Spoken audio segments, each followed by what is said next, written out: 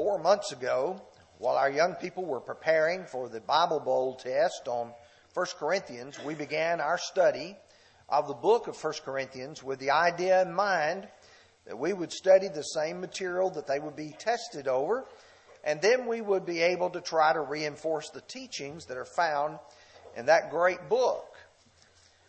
When the time came to finish the book of 1 Corinthians, which we did last week, I was trying to plan what I thought might be the next best study that we could do. And I thought it really makes good sense to go ahead and study the book of 2 Corinthians as we have studied the book of 1 Corinthians, and for us to be able to grasp some of the great lessons that Paul provided for that congregation. We're going to begin with the idea of second chances as we study this book. And the question is, what are second chances? For many of us, if you start asking what is a second chance, it is an opportunity for a do-over. It's an opportunity to fix a mistake that we might have made. It's an opportunity for us to correct something that may have been misunderstood. You perhaps will have a conversation with someone. And after that conversation, the person didn't actually get what you were trying to say, and you have a second chance to be able to say something to them, to try to make an impact on them. Well, you see, spiritual mistakes have been made by the church at Corinth. And God gives people a window, a space of time, if you will, to repent. And here the church at Corinth in chapters 1 through 16 of 1 Corinthians have been given directions of how to deal with some real problems. They dealt with some of them. Others are still remaining. And Paul follows up with a book of 2 Corinthians, or a second letter, if you will, to try to be able to provide the church there some additional teachings and the correction of some things that they had misunderstood. If you will, let's go ahead and open our Bibles to 2 Corinthians chapter 1. And here's what we're going to look at today in our lesson. We're going to look in verses 3 through 11 at the suffering which they were enduring. The church at Corinth, like most of the other churches, were facing among them persecution for being a child of God. Second of all, we're going to look at verses 12 through 20 at the sincerity of Paul. Sometime between 1 Corinthians and 2 Corinthians, Paul had become aware of the fact that they were not happy with him because he had changed his itinerary, the direction he was going to go in coming to them, and they were not happy, and they began to question Paul's sincerity. Then in verses 23 and 24, we want to look at security, what the Bible would say about their being Christians and their knowing that they can be right with God. Let's begin our study and look at verses 3 through 11. And there Paul writes, "Blessed be the God and Father of our Lord Jesus Christ, the Father of mercies and God of all comfort, who comforts us in all our tribulation, that we may be able to comfort those who are in any trouble with the comfort with which we ourselves are comforted by God. For as the sufferings of Christ abound in us, so our consolation also abounds through Christ. Now, if we are afflicted, it is for your consolation and salvation, which is effective for the enduring the same sufferings which we also suffer. Or if we are comforted, it is for your consolation and salvation. And our hope for you is steadfast, because we know that as you are partakers of the sufferings, so also you will partake of the consolation. For we do not want you to be ignorant, brethren, of our trouble which came to us in Asia, that we were burdened beyond measure, above strength, so that we despaired even of life. Yes, we had the sentence of death in ourselves, that we should not trust in ourselves, but in God who raises the dead, who delivered us from so great a death, and does deliver us, and whom we trust that He still will deliver us.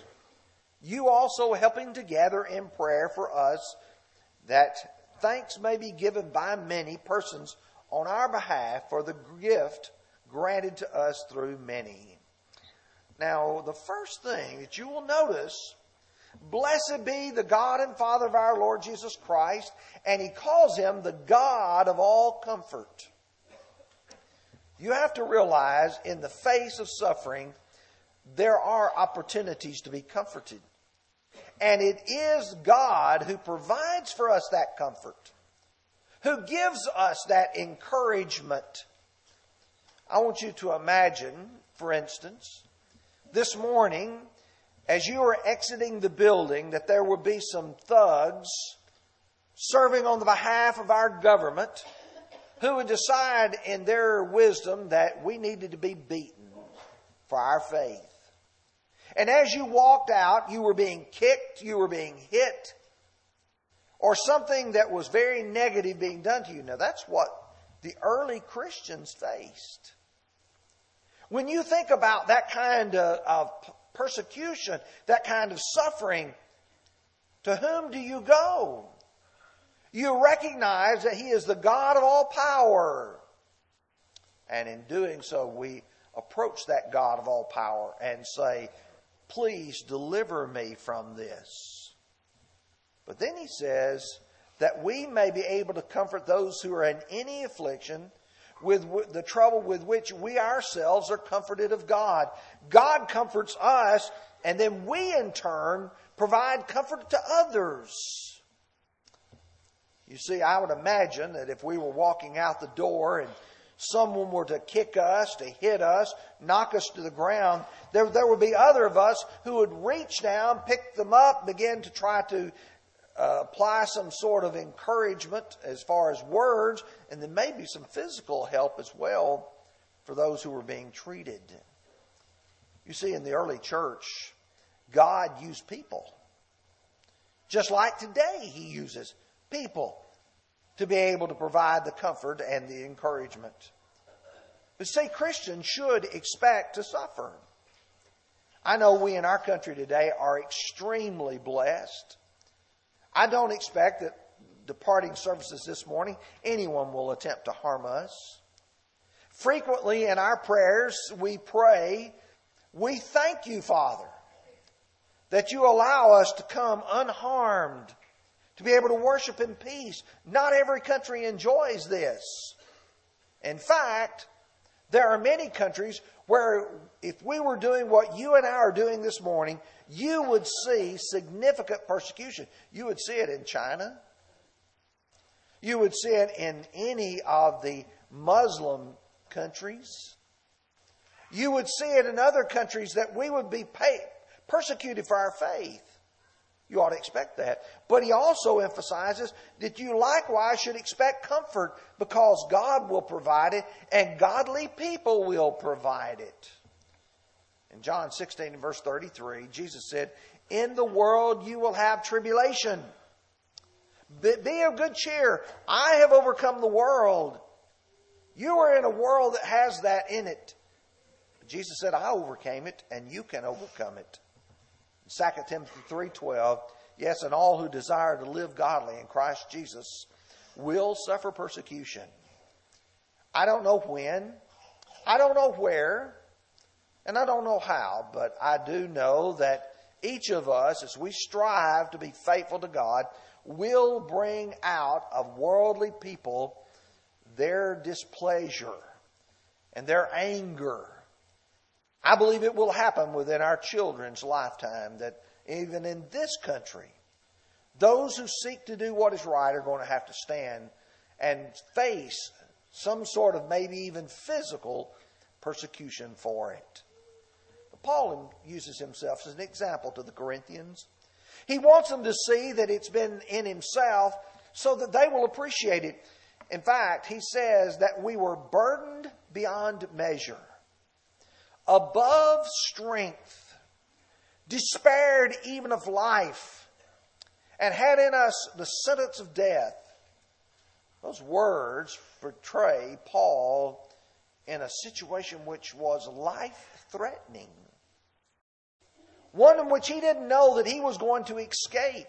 In fact, what he will do is he says this relates to what occurred at Ephesus. When Luke records in Acts 19 in verse 23 what occurred, he said, about that time there arose a great commotion about the way. Luke goes on to record that the people rushed into the theater there in Ephesus, and that for 2 hours they cried out, "Great is Diana of the Ephesians." Had Paul or others ventured into that theater, they most certainly would have lost their lives. You had a riot. You had a mob of people angry. When he wrote the Corinthians earlier in chapter 15 and verse 32, he said, "If in the manner of men I have fought with beasts in Ephesus, what advantage is it to me if the dead do not rise? Let us eat and drink, for tomorrow we die." Paul said, why would a person venture themselves into any situation that was life-threatening if there was not a resurrection of the dead? His suffering was certainly one of challenge. But Paul said God delivered. He delivered through our prayers and most notably your prayers. Now think about this for just a moment. Very first thing, the church is being taught to about suffering. How are you going to endure it? What kind of conditions will you find yourself in? You need to go to the God of all comfort. You need to pray to God and ask for His blessings. But now the second part is Paul's sincerity. Pick up with me now. Let's read verses 12 through verse 20. "For our boasting is this, the testimony of our conscience, that we conducted ourselves in the world in simplicity and godly sincerity, not with fleshly wisdom, but by the grace of God, and more abundantly toward you. For we are not writing any other things than what you read or understand. Now I trust you will understand even to the end, as also you have understood us in part, that we are your boast as you are ours in the day of the Lord Jesus. And in this confidence I intended to come to you before, that you might have a second benefit, to pass by way of you to Macedonia, to come again from Macedonia to you, and be helped by you on my way to Judea. Therefore, when I was planning this, did I do it lightly? Or the things that I plan, do I plan according to the flesh, that with me there should be a yes, yes, and a no, no? But as God is faithful, our word to you was not yes and no, for the Son of God, Jesus Christ, who was preached among you by us, by me, Silvanus, and Timothy, was not yes and no, but in him was yes. For all the promises of God are in him, are yes, and in him amen, to the glory of God through us. Now evidently, Paul is receiving some criticism for his change of plans. If you notice, evidently prior to Paul's writing 1 Corinthians, he had instructed the Corinthians how he was going to make his trip. When he wrote 1 Corinthians chapters 15 and 16, he explained that chapter 16, that he was going to change his plans. And that brought about some real confusion on their part. But why did Paul change his plans? He tells them back in chapter 16 and in verse 9. He says, "For a great and effective door has been opened to me, and there are many adversaries." See, Paul made his plan, but something come up. There was an open door. Let me illustrate this to you.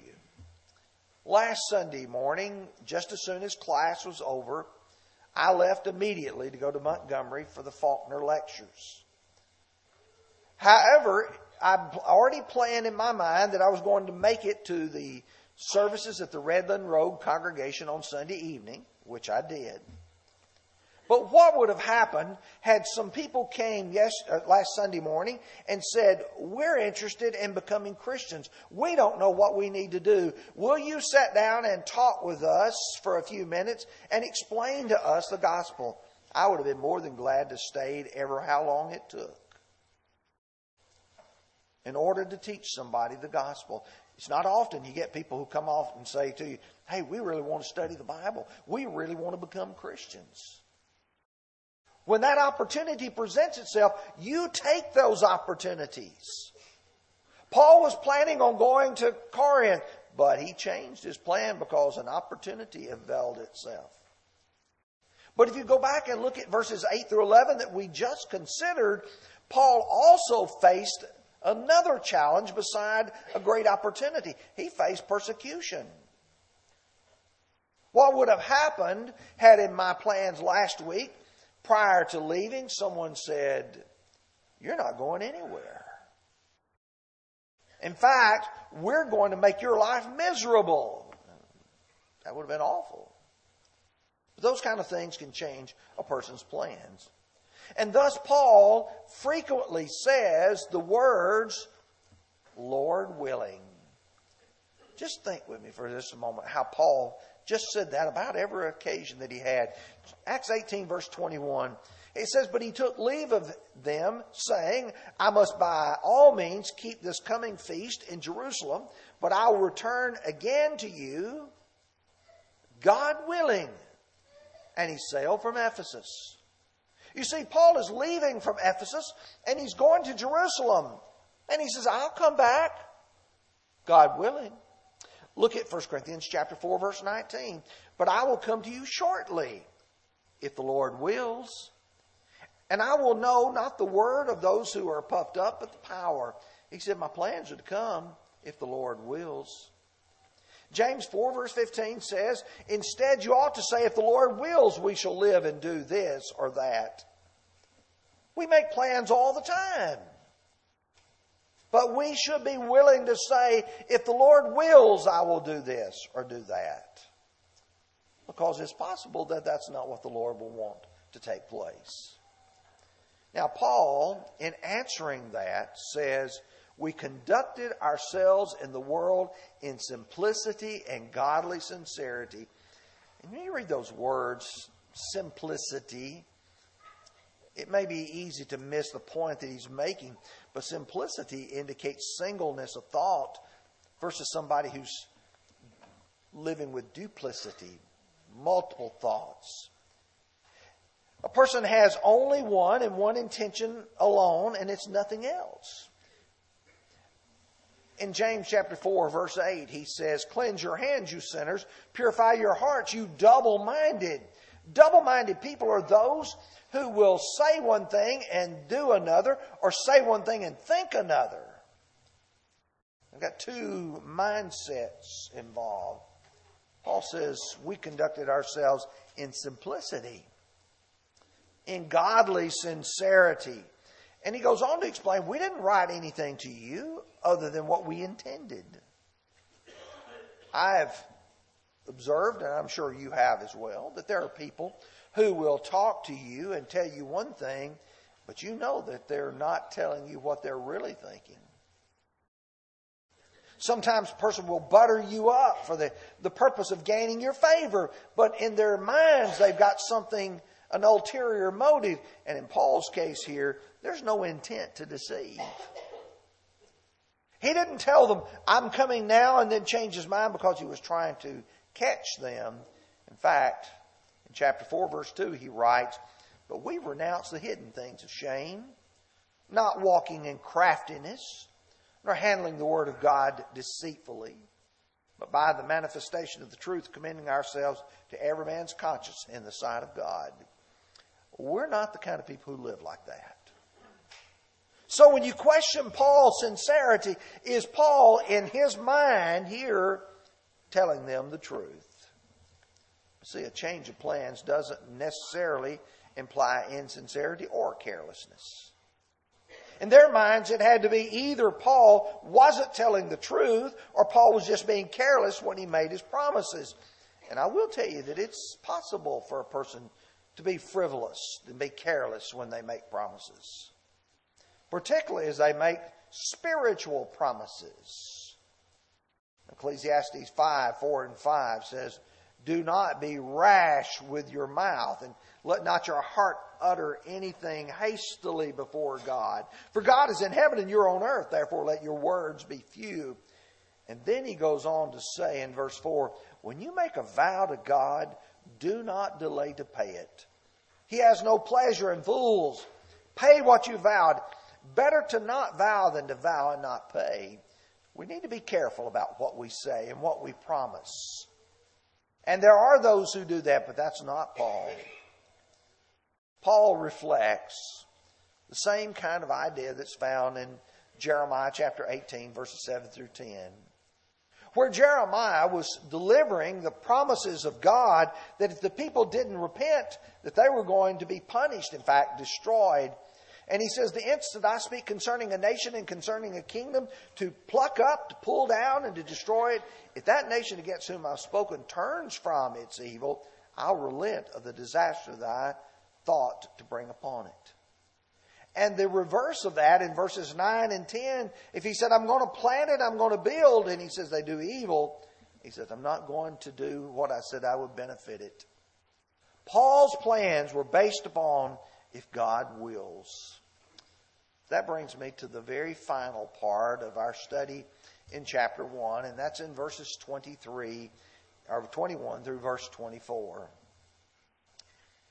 "Now he who establishes us with you in Christ and has anointed us is God, who also has sealed us and given us a Spirit in our hearts as a guarantee.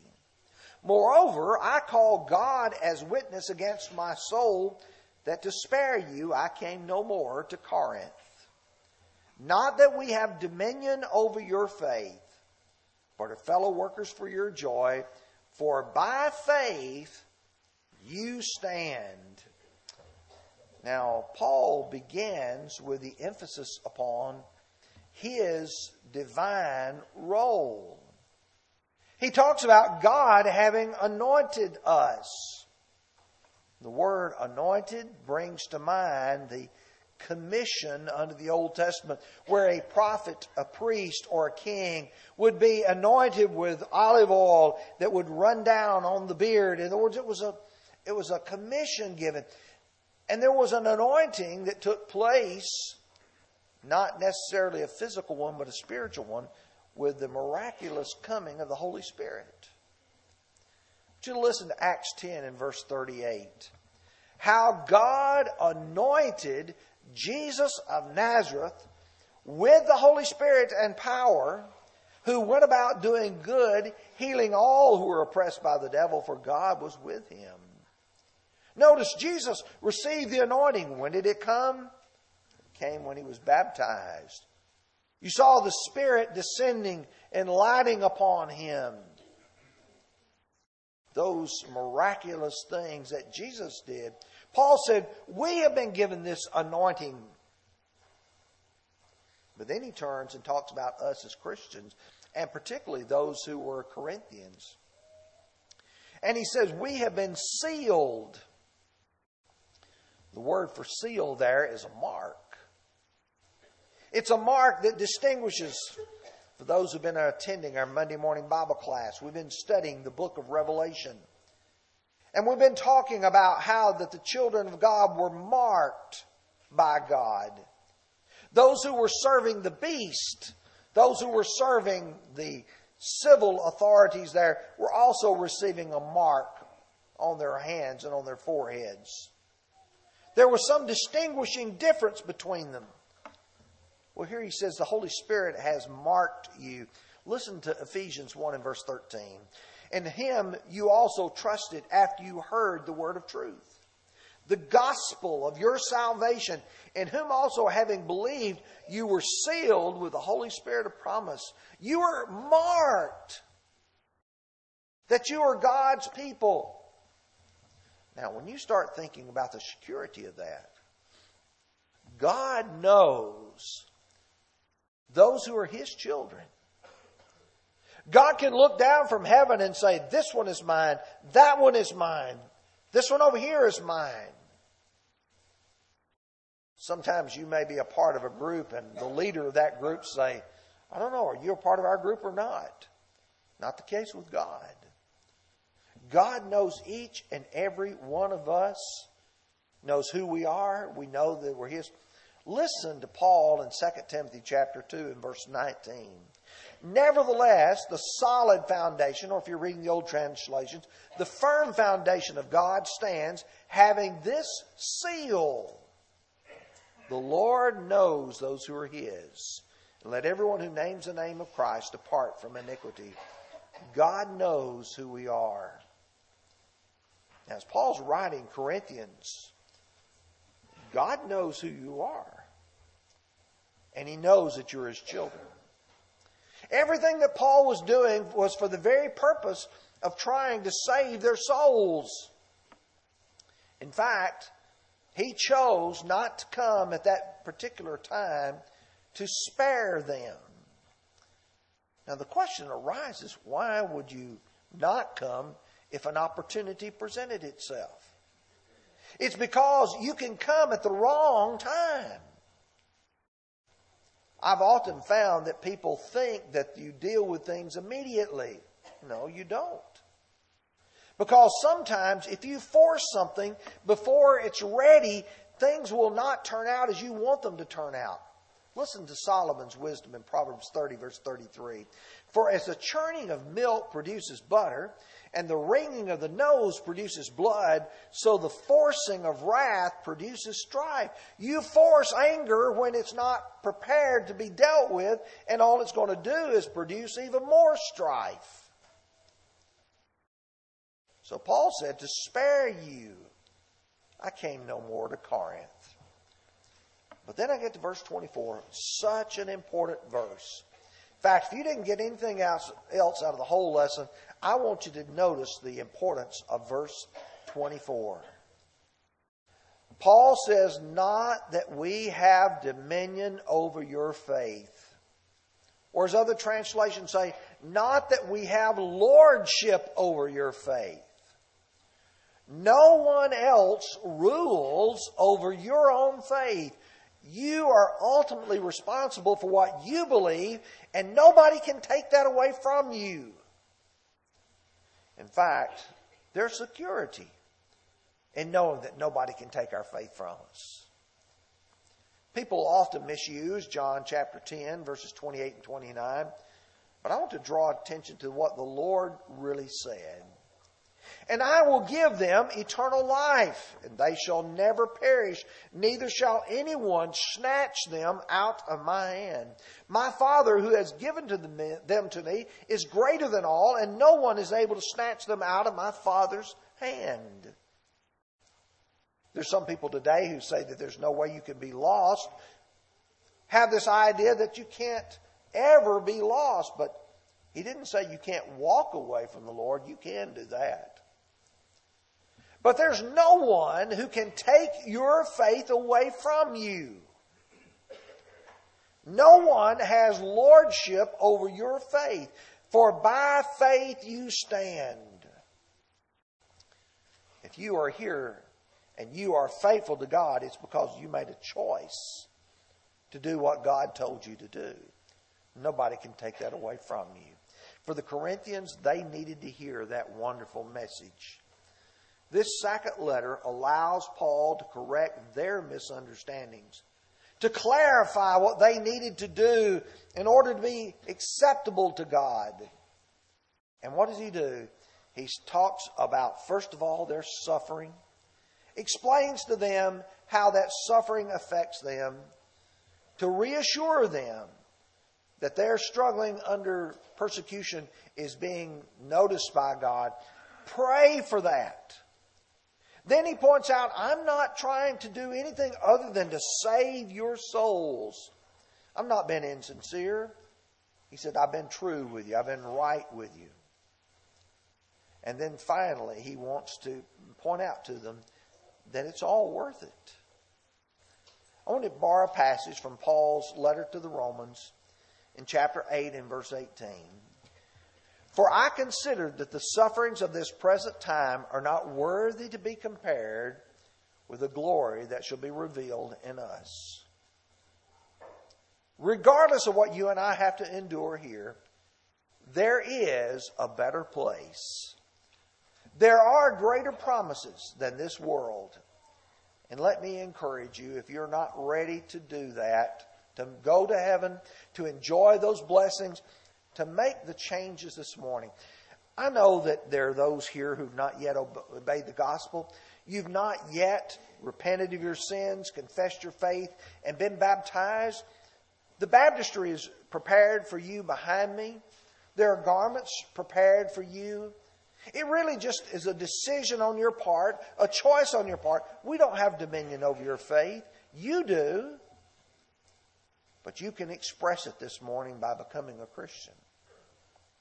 It's possible that you're here not living faithfully with God. The Lord's invitation, just as that Father's was to the prodigal son, you can always come home. We want you to come back. We would love to be able to rejoice with you. If your response to the Lord's invitation is to obey this morning, would you come as together we stand and sing?